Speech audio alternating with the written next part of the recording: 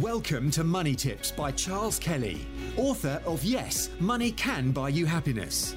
Charles spent over 25 years in financial services, working for banks, insurance companies, and as a qualified independent financial advisor running his practice, before setting up his speaking, consultancy, and property business.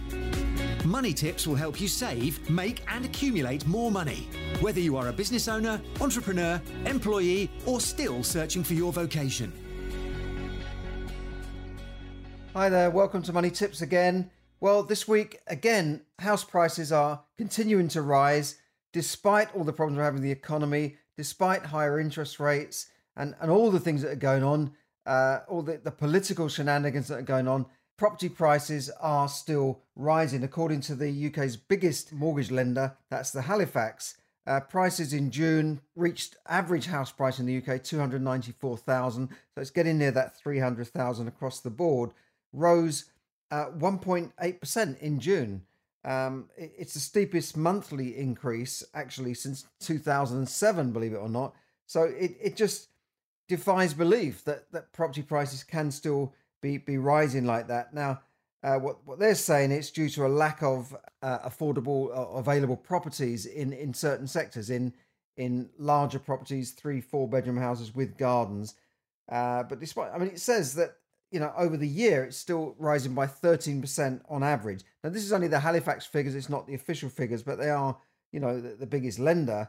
So let's see what happens. But their own economists are saying that it does expect things to slow as we see. We're seeing petrol prices still going up. We're seeing fuel prices, which will expected to reach, the average fuel price for a household is expected to reach £3,000 plus by the autumn. So as these things hit people's pockets, and maybe that will slow the market down. Well, they're certainly expecting that they will see, because energy bills are going up by around 300% across the board. So it's bound to be hitting people. When people are paying, say, £1,000 a year for their energy bill, gas and electricity, and now it's £3,000. It's a huge jump, and that doesn't include what they're paying on extra for petrol and food and all the rest of it. So we're seeing a lot of changes. Incidentally, which area had the highest price rise? Northern Ireland. Again, that's an area where there's supposed to be all sorts of problems. They haven't even got a functioning government in Northern Ireland. They're supposed to be having all these Brexit problems, and yet house prices rose by 15% there to June, taking the average price of a house there to £187,000. I remember when you could buy houses in Northern Ireland, in Belfast, for £30,000, £30,000 or £40,000. Wales recorded a sharp growth as well, 14% to average of £219,000 in Wales. Scotland even rose by nearly 10%, breaking through the 200,000 barrier for the first time in its history. So it just defies belief. Now, interest rates will definitely rise again, according to the Bank of England's chief economist. This is to buck the rise in inflation, which is expected to reach 11%. And the Bank of England has warned that more interest rates rises are due as it vows to bring inflation back down to 2%. Well, that's a bit ambitious. It's 5 times more than that right now, and they want to bring it down to 2%. Well, they're going to need to have some heavy interest rate rises to do that, right? And this is the Bank of England that said only about a year ago that, inflation was temporary, it was transitory, it's not going to be a problem, it's going to come back down. Now they say they want to bring it down to 2%. That is ambitious. This is according to a guy called Hugh Pill, said in a speech on Wednesday that the main thing was to getting prices down and just getting things back to sort of a normal situation. But whether they can do that, I don't know. Obviously, in addition to all this, we've got the pound being weak, so that's putting up the prices of all of our imports as well. So let's see what happens. Now, Boris Johnson, if you haven't been watching any of the news in the UK, Boris Johnson has been ousted as the leader by his own party, by his own MPs. They've told him to go, and he's stepping down. This is before a meeting that would have taken place early next week to officially remove him as the leader of the party and prime minister by what's called the 1922 committee, which is a committee of backbenchers that can actually vote to bring him down.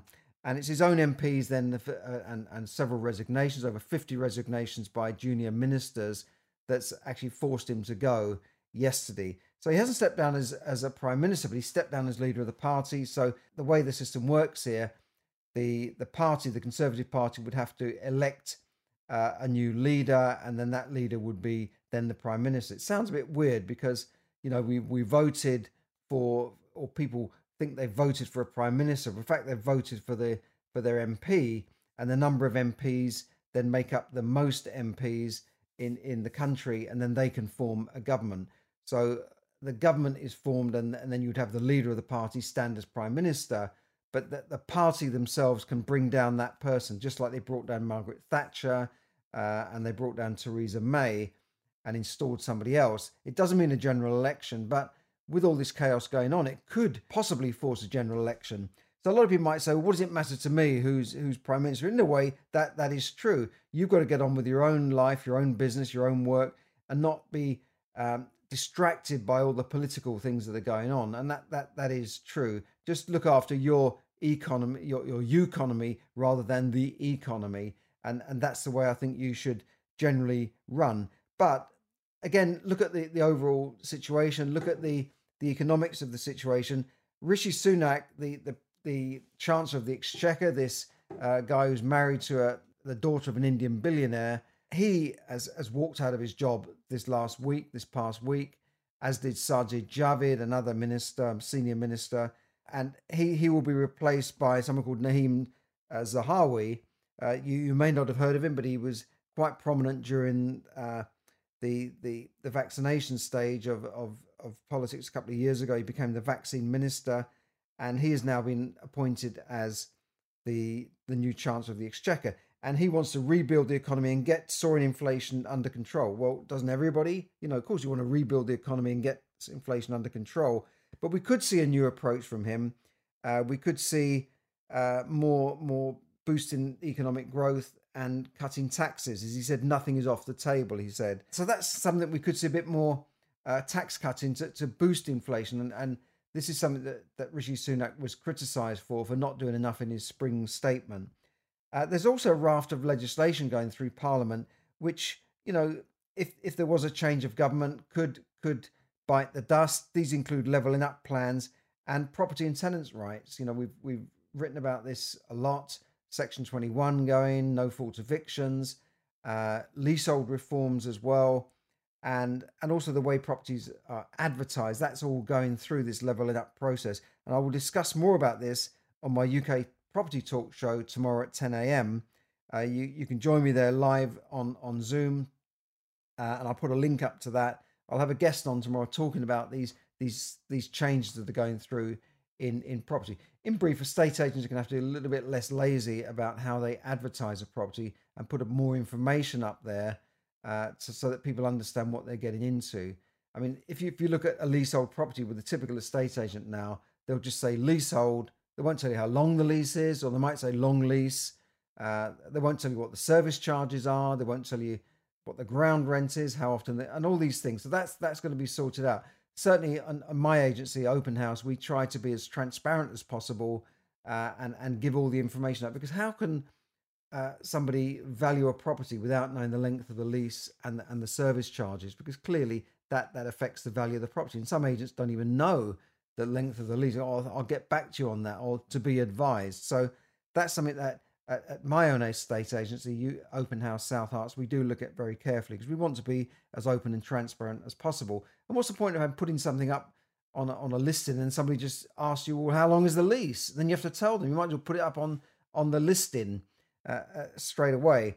So I'll discuss this in more detail in my UK Property Talk, and I'll put a link up for that as well. Now, there's a pension scandal going on. Now, this is nothing to do with private pensions. This is to do with the government state pension scheme. It used to be called the old age pension scheme. Now, this scheme has gone through various transformations since it started, 50, 60 years ago, just soon after the war, when they brought out this state pension provision and this all cradle to grave care that people are supposed to have. So the idea is that you work all your life, you pay what's called national insurance, which is a tax, and then you get this pension to retire on. But this pension is not very much. It's a couple of £100 a week, if that, for most people. So don't expect to be living on this state pension.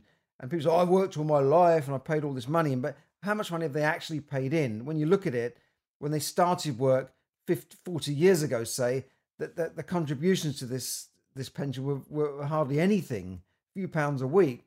And later you make more contributions, but then you're retiring on this amount of money. And if you actually work it out, if you lived 5, 10 years, you probably spent all the money that you would have put into the scheme anyway, because the scheme is not invested. It's just a pay as you go. So the money that people are getting now as pensioners is paid for out of taxes that working people are paying now. There's no fund there with your name on it.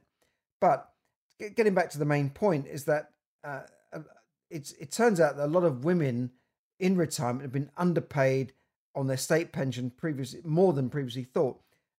Figures suggest that 237,000 state pensions were paid less than their entitlement, and the payments amount to like 1.5 billion.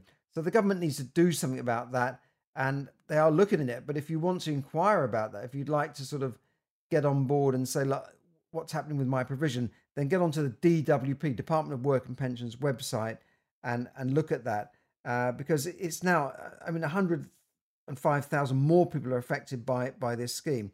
So that includes any women, widows, divorcees in particular that could be affected by these state pensions. But in reality, if you're young, I wouldn't rely on the state pension to look after you in retirement, because it's just not going to happen. They're already pushing back the retirement age, 66. It was 65 for people, now it's 66, 67 soon. The women used to be able to draw their pension at 60. Now that's been moved up as well. So it's all going to be equalized, as they say. But you've got to really look after yourself. You've got to row your own boat, as I've often said, make investments. And I don't think pensions are necessarily the best way to invest, particularly the type of pensions that you're getting through companies now and through state provisions. They're just money purchase pension schemes. This is in addition to the state pension scheme. Your employer might be putting in a little bit for you, and you're putting in 2 or 3% of your salary. That's not going to be enough to retire on. So you've got to make other investments or really top up your pension so that you're putting in 10, 15% of your salary. Then it might amount to a fund that will give you a comfortable retirement. But what people are putting in now under the state provision and the compulsory work-based pensions is just not going to be enough. It's a drop in the ocean. And the type of funds that they're just in a money purchase fund. So it depends on the value of the fund at the end of your working life as to how much you're going to get. So if the fund managers have not done very well and the stock market or the stock market's dropped at that time, you could have a very different story. And I've said this to people who've got pension funds already. They should look at their pension funds, see if the investment decisions being made by the managers fits in with their own risk profile, and also look at the market now. The market is really at a high point, and if it drops tomorrow, if there's a stock market correction crash, as there has been in America already, you could see the value of your pension funds really be hit by this drop. It could go down 20, 30, 40% if the market was to go into a crash. So you've got to look at that, talk to your advisors and say, look, am I safe if there's a market correction? Could we park the money that's already there into a safer fund, maybe to a bond fund, deposit fund, so that it protects the growth that you've accumulated already? So that's just a little tip there. But if you want to learn how to create more wealth, how to build wealth, and in other types of investments, particularly in property, then you can claim your free wealth discovery call with me by clicking on the link there, and I'll take you through a 30-minute wealth discovery call where we can look at your options and look at how you can build wealth and control your finances, and instead of just relying on the state or some employer pension scheme, because unless you're in the government pension scheme, which is a guaranteed scheme, you're really not going to get much out of the normal work-based pension scheme. So thanks very much. If you want a wealth call, click on that. If you want to join me tomorrow for my UK property talk, we'll have a guest on. Click on the link and register, and then you can join me live on Zoom for that. So thanks very much. If you're watching this on YouTube or on Facebook, please click like and share and get it out there to everyone. So thanks very much. Have a great weekend. Bye for now. Thank you for listening to Money Tips. For more tips and information, visit moneytipsdaily.com. The information given in this podcast is for your entertainment and should not be construed as financial advice. As always, take independent financial advice before making any investment decisions.